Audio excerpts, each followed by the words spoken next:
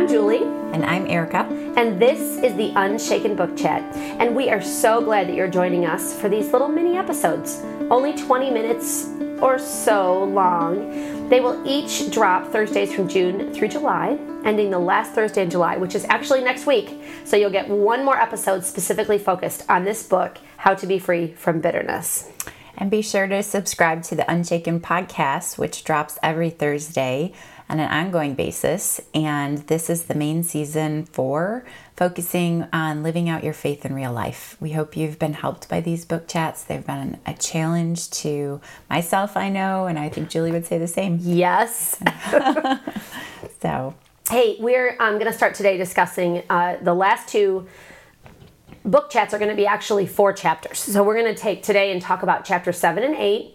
And next week, we'll be talking about chapters 9 and 10. So it's good to read those. But if you haven't read them yet, it's fabulous to just pause the podcast. That's lovely. And you can just go back and read them and then join us for our discussion. And you can actually do that if you've only read one of the chapters. You can do that halfway through. Okay, so today's chapter is called Introspection, the first one we're going to talk about. Erica, what's the chapter summary? well, this chapter may resonate with some more than others, particularly those who have maybe a melancholy disposition or who are contemplative. And it's called Introspection. And what value does it offer the Christian, if any? That's what we're talking about. Yeah, so let's just actually stop and pause. And that's kind of a big word. And so I love to define things. Yeah. I feel like we should always, I feel like I need to be the Webster's dictionary. You know, well, we need to define it every time. So what's introspection? Introspection is the act of meditating on one's own past actions, events, or emotions. It's a type of looking back into the past or looking inward to the self. And sometimes for a sense of security and direction, and sometimes because one just can't move on and heal. Wow, yeah, that's interesting. Actually, it makes me think of a TV show that I have watched. Okay, I'm just gonna like let out a little secret. One of the TV shows that I have enjoyed watching in the past few months has been a TV show called Hoarders. Now, this show is really interesting. The people on this show usually hoard, anything they could. Like they might have 18 old vehicles in their back of their property, or they may have kept every container that they had with the I can't believe it's not butter, and they just keep everything. And the reason they're keeping it is they always think, I'm going to need it.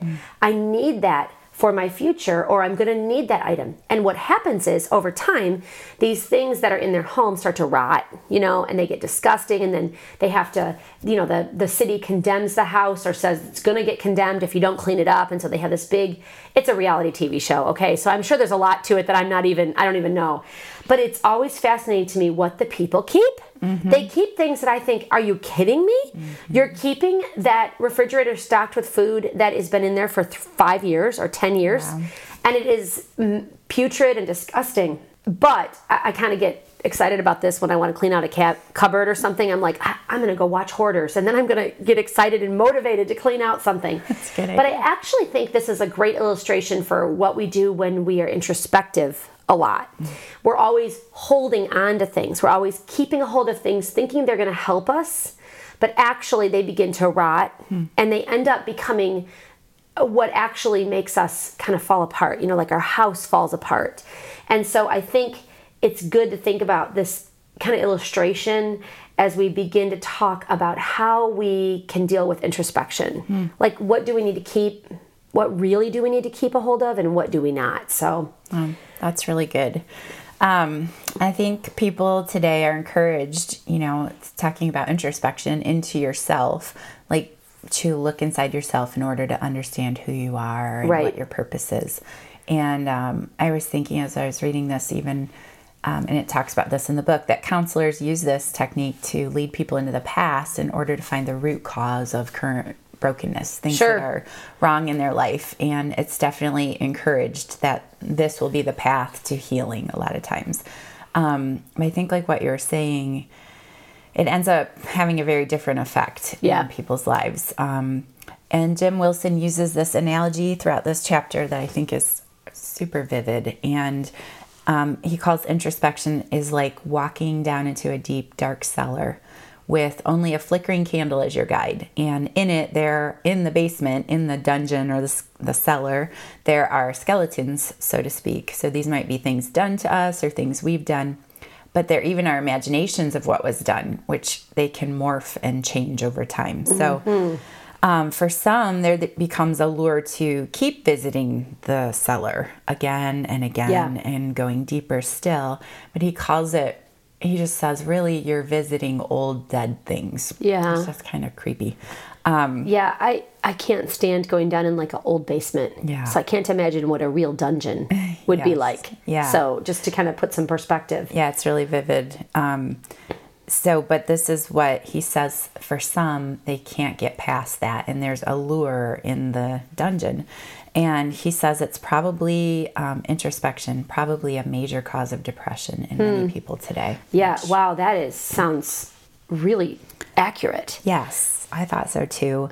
And so like, what's the main danger of introspection is that it often does not really heal, but it does accuse. And so it's really good at making accusations of the guilty or going over events of the past time and time again. But the problem is that it never actually serves justice. It never actually brings conviction. It doesn't pardon. It doesn't forgive. It doesn't redeem. And accusations, I'm just kind of drawing from some of the things, pulling together some of the things he said in the book, but accusations can't heal the past of sin. No. And but conviction of the Holy Spirit can. And this is what brings about repentance and forgiveness by Christ once for all. So yeah, that is really powerful to think about, that illustration of going down in the dungeon, revisiting it over and over and over, all those dead things. I don't want to go hang out with dead things. But I'm going to be honest that I probably have in my life.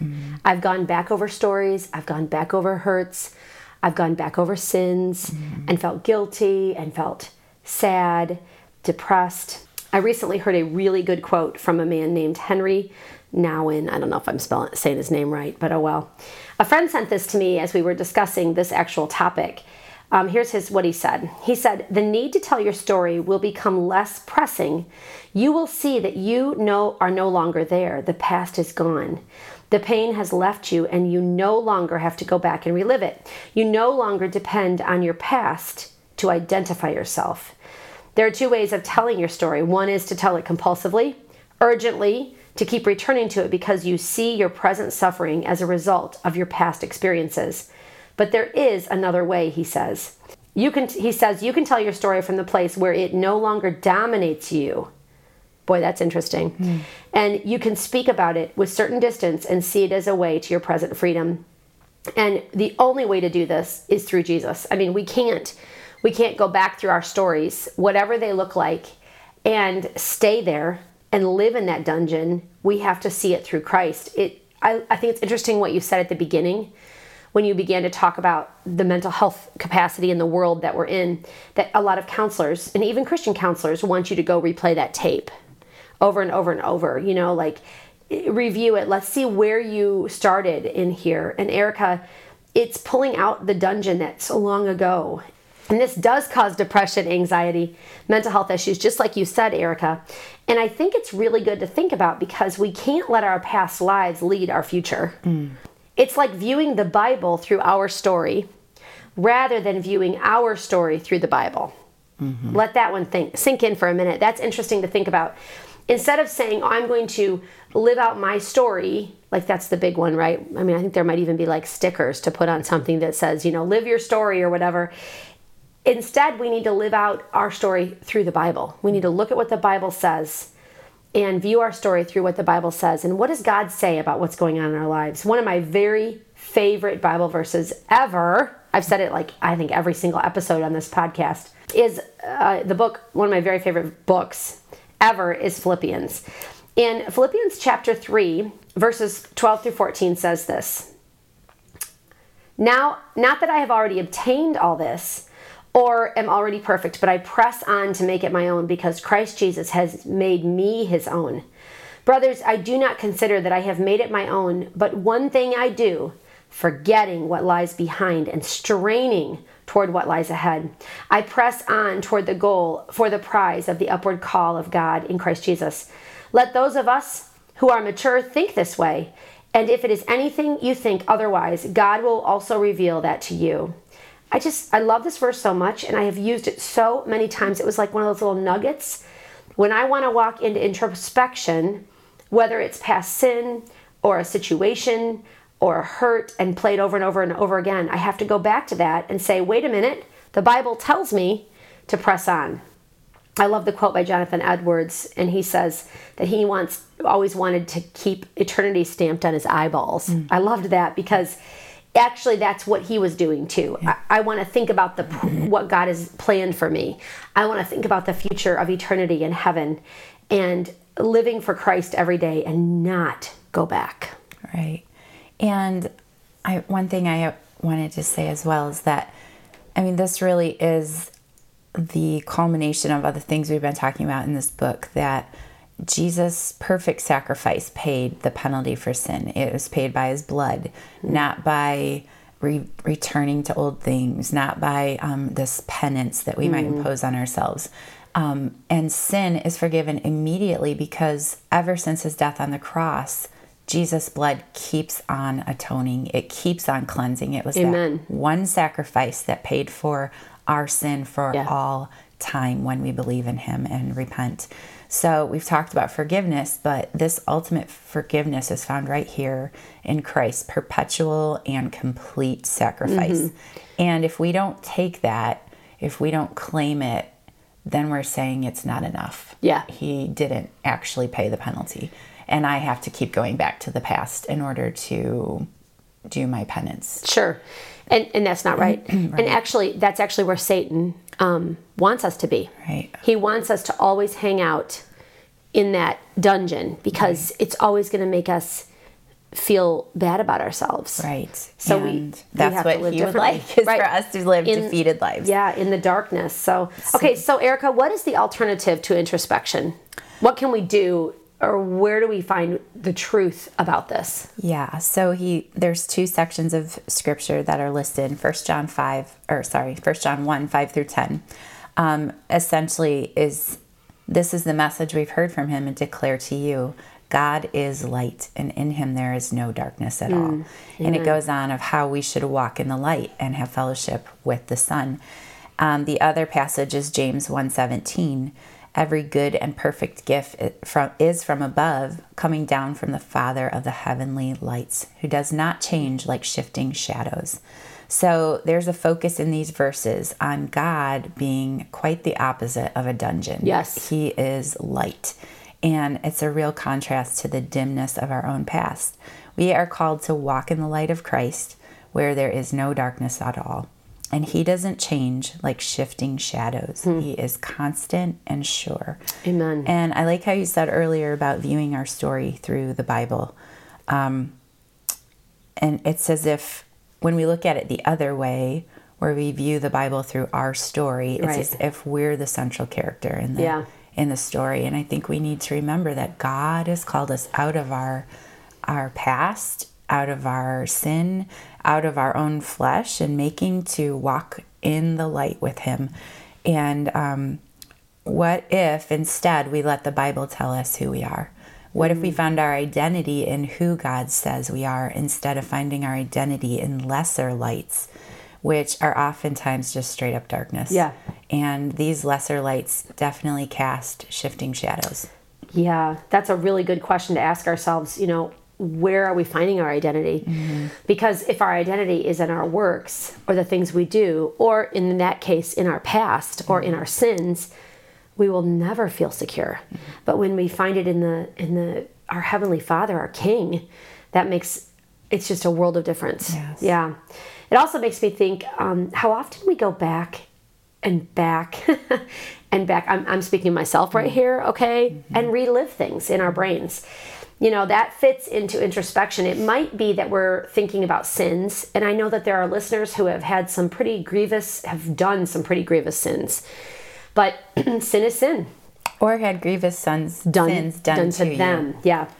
Or maybe it's just a regret of a decision you made. Like maybe you decided to homeschool your kids and then you you changed your mind and sent them to school. And you think, maybe I shouldn't have homeschooled them. Maybe that their academics would have been better. Or maybe the other way around. Maybe they went to school and they had some problems and you pulled them out and you thought, I should have homeschooled them from the beginning. We always do that. Maybe it's, you quit a job, 5 years ago, and you think, I should have stayed in that job. I wouldn't have this issue right now with not having the same amount of money. Okay, let's move on. We need to remember that God is sovereign over all of those situations. Even when we make decisions, he says in Romans 8:28 that all things work together for good for those who love God and are called according to his purpose. And so I think it's good to remember that, when we make decisions like to quit a job, God can still redeem and provide for us. He can still make a plan that we can't even see. So I think it's good to walk that way and remember. Erica, you talked about light a lot in what you just shared, which I think is good. So how does the light that God provides differ from the light provided by introspection? Because we feel like we're opening up light, like the counselors will say, let's get it all out on the table. Let's bring all of your story out, into the light, so to speak. What's the difference? Well, I also think even it's good to mention here that this doesn't actually have to be a dark, deep introspection in the past. It could also just be a turning into yourself to examine the self, which is also something Christians should be aware of today. Personality tests in particular. Oh, yes. The Enneagram or Myers-Briggs.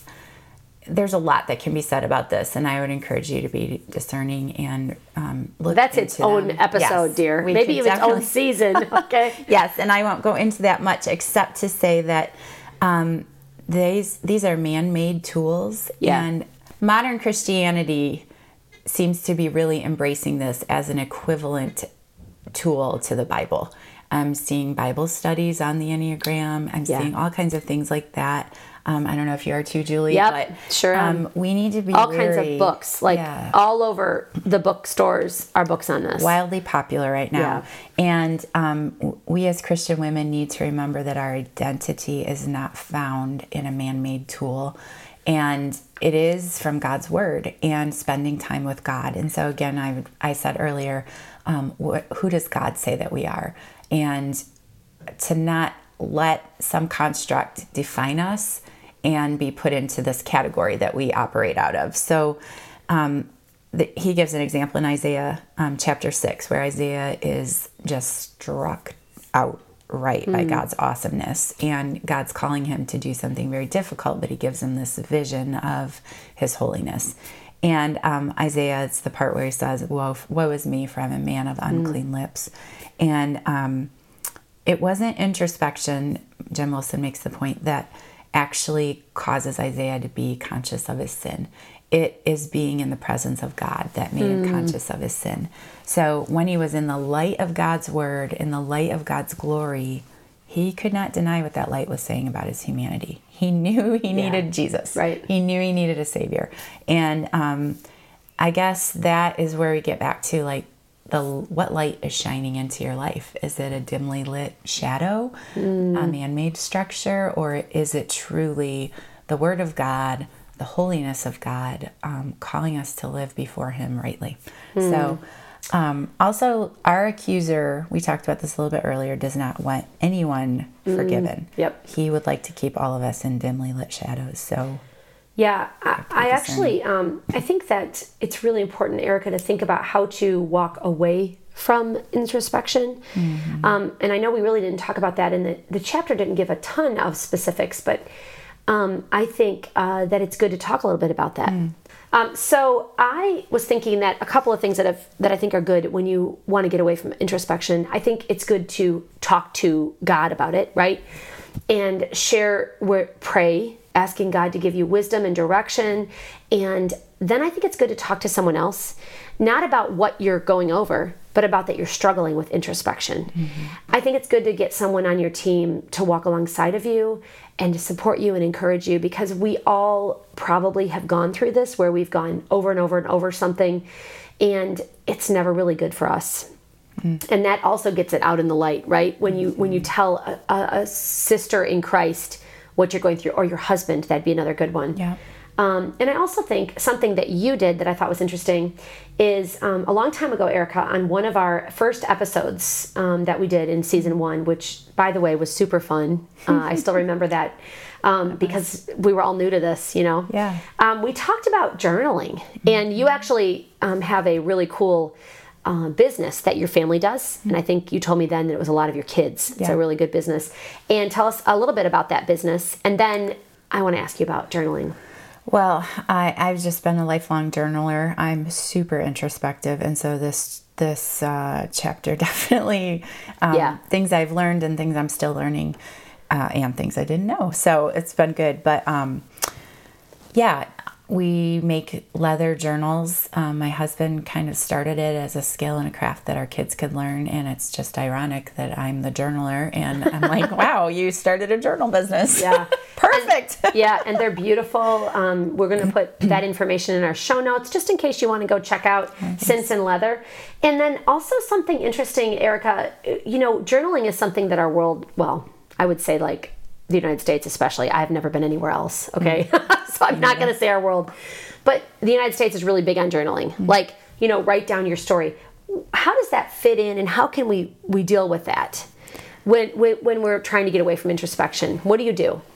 Well, I personally, and some people I know personally, I'm looking at a variety of situations where you may have come out of something very difficult, and that journal is evidence of that time. So I know a friend who held on to a journal of very difficult times and would go back to it again and again because it reminded her of why she was broken and why she was hurt. And how did she use that journal? Well, personally thought that she used it to nurse the wound. And would she return to it? Yes, returning to it. And at that point, it seemed like if Christ has set us free, then let's be free of it. Yes. And I personally have gone through difficult times where I let myself journal everything, every thought, every angry emotion. And at the end of that time, it happened to be a book I was working through. I did burn the book. I burned my journal. I burned it all because it was a process I was working through, and I did not need to carry that badge around. I felt like, no, God's going to cleanse this and heal me. And he did. And so I'm not saying it's just that cut and dry, but I think, do we treasure that, or are we willing to say, no, Christ can conquer this? So it's kind of how you use your journal. Yeah. Do you use it for God's glory? Do you use it to work forward, to move on through difficulties? Or are you using it, like, I love the word you said, to nurse, nurse a wound and keep going back to it? I think that's really interesting. It's also interesting because one of the very most famous journalers is in the Bible, and that's King David. That's great. He wrote a ton. The Psalms are really just his journals, right? His prayers. So how does David look at sin in his life? And it references Psalm 139. What do you think, Erica? Yeah, that's probably a passage so many of us recognize where it says, "Search me, O God, and know my heart. Test me and know my anxious thoughts. See if there is any offensive way in me, and lead me in the way everlasting." Look, there's introspection here. David is introspective in his Psalms, but the end is the end. This is a means to an end. It is not the end in itself. So the introspection is not where we hang out and dwell.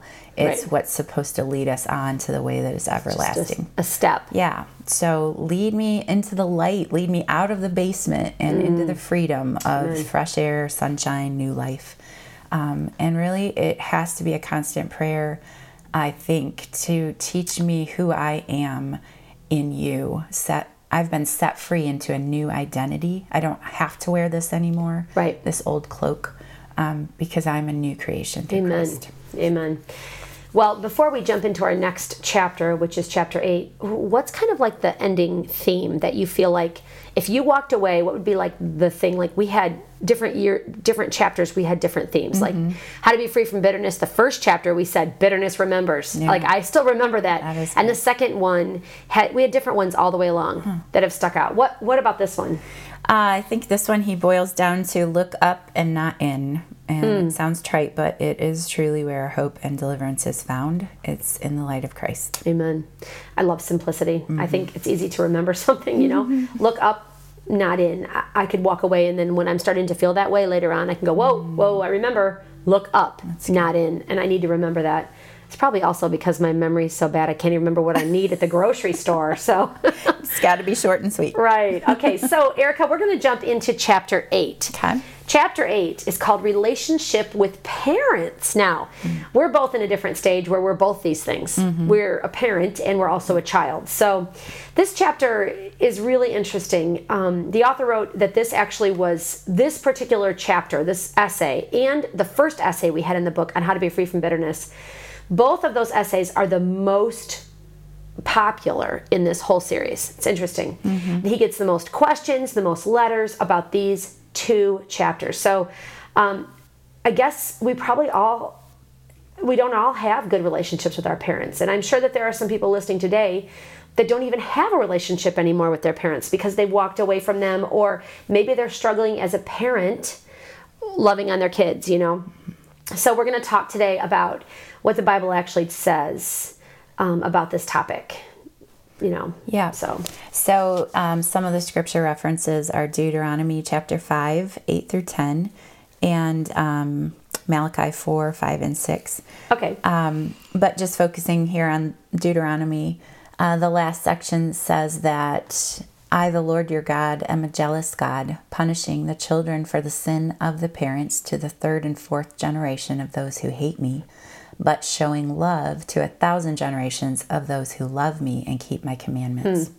What does God promise to those who love him and keep his commandments? Yeah, so in this verse, it's just showing love to 1,000 generations. Wowzers. Of those who love me and keep my commandments. Sorry. Yeah, that's a lot. Yeah, that's astounding. And the punishment is to the 3rd and 4th. So you have 3 and 4 generations, but to love and obey is a blessing to 1,000. Yeah, that's incredible. Wow. He asked the question, what needs to take place to stop the sins of the father from being passed on from one generation to the next? In Malachi 4 that I mentioned, Julie, what do you see there? Well, there's a really important thing that Malachi tells us. He directs the hearts of the fathers to their children and the hearts of their children to the fathers. So that's a heart issue, right? I mean, we've talked about that every single week. Every one of these big challenges we've talked about on this book chat have had to do with our heart issue. We can't change our outsides. We have to start in the heart. And I think that's really important. And that's what we have to do right now is we have to clean up the inside of our hearts, which the only way to do that is through Christ and the work that he does. It has to be a heart work. Yep, for sure. And in classic Jim Wilson form, there are some very specific channels of instruction that he gives us to help follow in order to have a help relationship with our parents. Interestingly, he says that in order for the curse to stop, hearts must turn both ways. Yeah. So if you're a Christian parent, turn your heart toward your parents and turn your heart toward your children. So I like how he's not just saying, children, turn your hearts to your parents, and parents, turn your hearts to your children. He's not just going one way. He's going both directions. Yep. For us, we have an impact on our children, if we have them, and an impact on our parents. We look down and we look up. And it's just the vantage point of doing all that you can as much as is possible with you in these relationships. Okay, so then that leads me to think, what enables us to turn our hearts towards our father or our mother? Because that's kind of a tricky one. What do you think? Right. Just the commands, like, let's see, Deuteronomy 5, 9, and 16 he references. But 16 says, honor your father and your mother as the Lord your God has commanded you, so that you may live long and that it may go well with you in the land that the Lord your God is giving you. So it's a command, first of all. And we know that God enables us to obey his commands. Sure. But there's also a promise with it that our lives will be blessed when we honor them. And, he goes into talking about not everyone is honorable. Not everyone has been worthy of respect. And that's really not the litmus test of whether we're to honor our father and mother or not. We are called to show honor. And I just love the practical aspects of how he works through doing that. Yeah, that's a really good point. Not everyone is, someone that we feel like should be honored. Right. And I'm sure there's listeners today who have parents who have not done right things. Right. Or have been hurtful or have done something. And yet the command is not, there's no stipulations that if this is the case, you don't have to. Right. It's basically honor your father and your mother as the Lord commanded you. Mm-hmm. I think that's a really good point, Erica. And the Malachi verse that I referenced earlier just brings up the fact that God will turn the hearts of the parents to their children. Mm-hmm. He's the one who works in our hearts, right? Mm-hmm. He's actively coming in and changing hearts. And so maybe we are respecting a father or a mother who we don't really feel like is worthy of respect. The only person who's going to change our father or mother is God. Mm-hmm. So we can then go to God and pray, asking him to give us strength to respect our parents, to honor them, and then also pray for our parents. Mm-hmm. And that is probably true on the other end too. Mm-hmm. If we have a child who is not being very respectful, I know for myself, if I have a kid who's not respectful in my home, I can get mad at them. Which doesn't really work. On a side note, I can, talk about it to all my friends. I can, make a list of all the ways that they need to be respectful and give them more jobs to do. But it's a heart issue. So none of that stuff works if their heart isn't changed. So the number one best thing I think we can do is pray. Mm. Yeah, okay, so I may have jumped ahead because here are some steps. Okay, so some steps toward developing a heart of repentance. Well, actually, let me, Erica, jump into this and let me just read directly from the book these little 3 steps that he gives. They're little 3 steps. They're not little 3 steps at all. These 3 steps that he suggests. And then I'm going to let you share what you think about them because I think it's helpful to kind of think through how you do them. Okay, so number 1, if you want to change this, right? We're talking about how we're going to change and get a heart of repentance. Number 1, become a Christian. Without a conversion to Christ, it is impossible to love and obey God. Right. I love the line in this essay which reads that as a Christian, you have unlimited access to love and forgiveness. This is true. This is true. Do we believe this? Amen. Do we live like we believe this? And we have unlimited access to love and forgiveness. But if you are not a Christian, it is impossible, the Word of God says, to love and obey God. So if you're not a Christian, is that something that you want? Unlimited access to love and forgiveness. And this is what New Life in Christ offers, and it's amazing. Yeah, and New Life in Christ is realizing that you're a sinner, which we've talked about on this podcast the whole time. Right. And then crying out to God. And a great place to start with that is to jump into your local church. Mm-hmm. Find a church in your local area.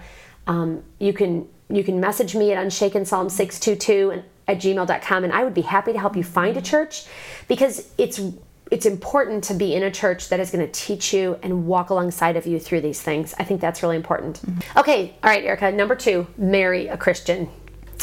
That's easy. That's easy, but maybe. It could be unsettling to someone who is already married to an unbeliever.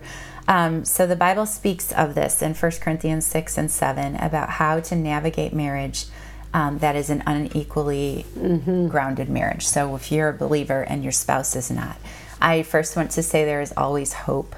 But if you have not yet married, then this is a critical choice. So to be bound together in marriage is bolstered strongly in your ability to raise godly offspring if you're founded in Christ. And if you're not, it's certainly a different kind of work when you're unequally yoked. Yeah, and I will say that I grew up in a home where my mother was a steadfast believer, and I'm not sure where my dad was. But out of that, I am a Christian, and actually out of the 5 of my brothers and sisters, 4 of us are following God. So I say, don't be discouraged, but it is different. There is a different kind of work that happens, and keep praying. Okay, number 3 was stay married. That's what Jim Wilson says. Yes. So, again, for those women who have been divorced or are married to a man who's not a believer, God offers provisions for you. So search the scriptures and see what a believing wife can do. It talks about she sanctifies her home. And if your husband's willing to remain married, then God's word says to stay married. 1 Peter 3 also tells wives in this situation to have a gentle and quiet spirit and to display godliness and love through actions. And this in itself may win him to Christ. Also, for a woman who is divorced, 1 Corinthians 7 offers direction and wisdom. And God is not finished with you. But I encourage you to obey God and take him at his word, which you will be hard-pressed to hear in the world, to be obedient to God in this way. So search again and find what is his identity for you in this, and what does he call you to do. But really, this wisdom about marry a Christian, stay married, is for women who are at a crossroads of decision, that they would honor God to first marry a Christian and then fight for their marriage to stay married. That's good advice, and actually biblical advice. You know, I love that you gave women some specific chapters to go back to and look, because even in divorce or difficult marriages, unbelieving spouse, the Bible actually talks about it. You know, it's not silent. So I think that's important to remember, to use the Bible and go back to it. It's also interesting that Mr. Wilson recommends writing a letter focusing on the 4 things: confessing rebelliousness to your parents, speak that you respect your parents, tell them how much you love them, and express gratefulness to them. I think those are 4 things that are really, wow, they each need their own letter probably, but they're powerful. To just even say them and read them out loud to all of you listening. I'm going to read them again. Confessing rebelliousness to your parents. Speak that you respect your parents. Tell how much you love them, and express gratefulness to them. Those are pretty amazing. Yeah, I think that is such a practical and tangible thing to do if you know that you need to make reparations with your parents. And who would not love to receive such a letter? There is not one person I could imagine that would not love to receive a letter like that. And what an unconditional offer of honor and love, regardless of the past. I would think this would be a powerful way of turning hearts of parents and children towards each other.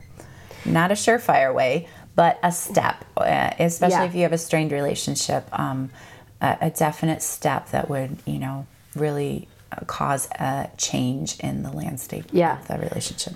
I really love to write things down, especially if I'm struggling through and with somebody. But I love this application because this isn't a list of all the things that your parents have done wrong.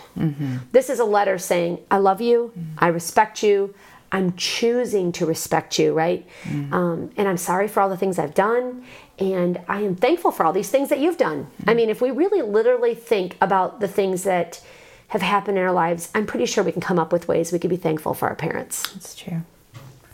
I love the final words that Jim Wilson gives. And when he says there's really 2 problems when we have issues with our parents. He says one is the heart problem, and the second is the action problem. But we have to start with the heart problems. And I love that he encouraged people in action in regard to their parents too. He said it's never too late, and you can actually not afford to wait. I know that, I actually will share my dad died 10 years ago. He was a really good man, but he didn't really teach me directly about God or Jesus, and he didn't really encourage me to go to church. He did go to church with us on Sundays, though, but he did teach me how to work hard and the importance of learning. He was a high school teacher, so that was important. But I will say this, I know that my brothers and my sisters and I have all walked through different relationships with my dad. And I'm guessing this is probably true for each and every one of our listeners. It's interesting how I probably got the best part of my dad. I'm the bottom, I'm the baby out of 5 kids. My dad made more money when he got to me, right? We had more time because there was no little kids younger than me. And he loved the things that I did. He was happy that I was involved in some sports and did some things like that. And so that was a really good relationship. I had a good relationship with my dad, but I will say that I don't know my older brothers and sisters all had the same type of relationship. And I think it's important that we remember that we're all in different spots, right, in our families. And this is true if you are a parent too, because our kids all have different spots. They get different moms and dads all the way along because we morph and change. And I think we just have to remember that in our families, you may have a sibling who's really angry with your parents, and you may be thinking, what are you doing? Why are you so mad? I love my mom or I love my dad. But actually, their spot in the family might be different, and I think we have to remember to give our brothers and sisters grace. We have to speak some truth sometimes and pray for them, and then also try to be more of a helper is what I was thinking, than be so mad at someone because they aren't in the best relationship with. We have to think about where they were, kind of think about what their story was in the family. Help them to focus and get moved on, right? We don't want to live in the past. I just think that's important. I had never really thought of what you just said before, Julie. That's really interesting. And I'm thinking of my own children have gotten different versions of me and my husband from the first to the last. And I guess, like you said, the same can be true for how our parents raise us and our siblings. And if we obey God's command to honor and respect, that really can carry us through many troubles. Amen. And again, because it originates and is possible because of our trust in God. Yep. So I thought this was a great chapter on how to turn your heart towards your parents. The next chapter is about how to turn your heart toward your children. And it's a great one. Yep. And we will jump into that one on our next episode of the Book Chat. And that's going to be dropped next week. And actually, we're going to be doing chapters 9 and 10. So we'll actually be finishing up the book next week. There is a couple more chapters in the book, but we're not going to be discussing those on the podcast. They don't directly relate to women. That's part of it. But I think you're going to definitely want to join us for next week's episodes. And don't forget to join us for our regularly scheduled Unshaken episode, which drops right along with this particular book chat every Thursday. Remember that when everything around you is shaken, you can stand unshaken because of our rock and our fortress, because of God. We'll see you next week. Bye-bye.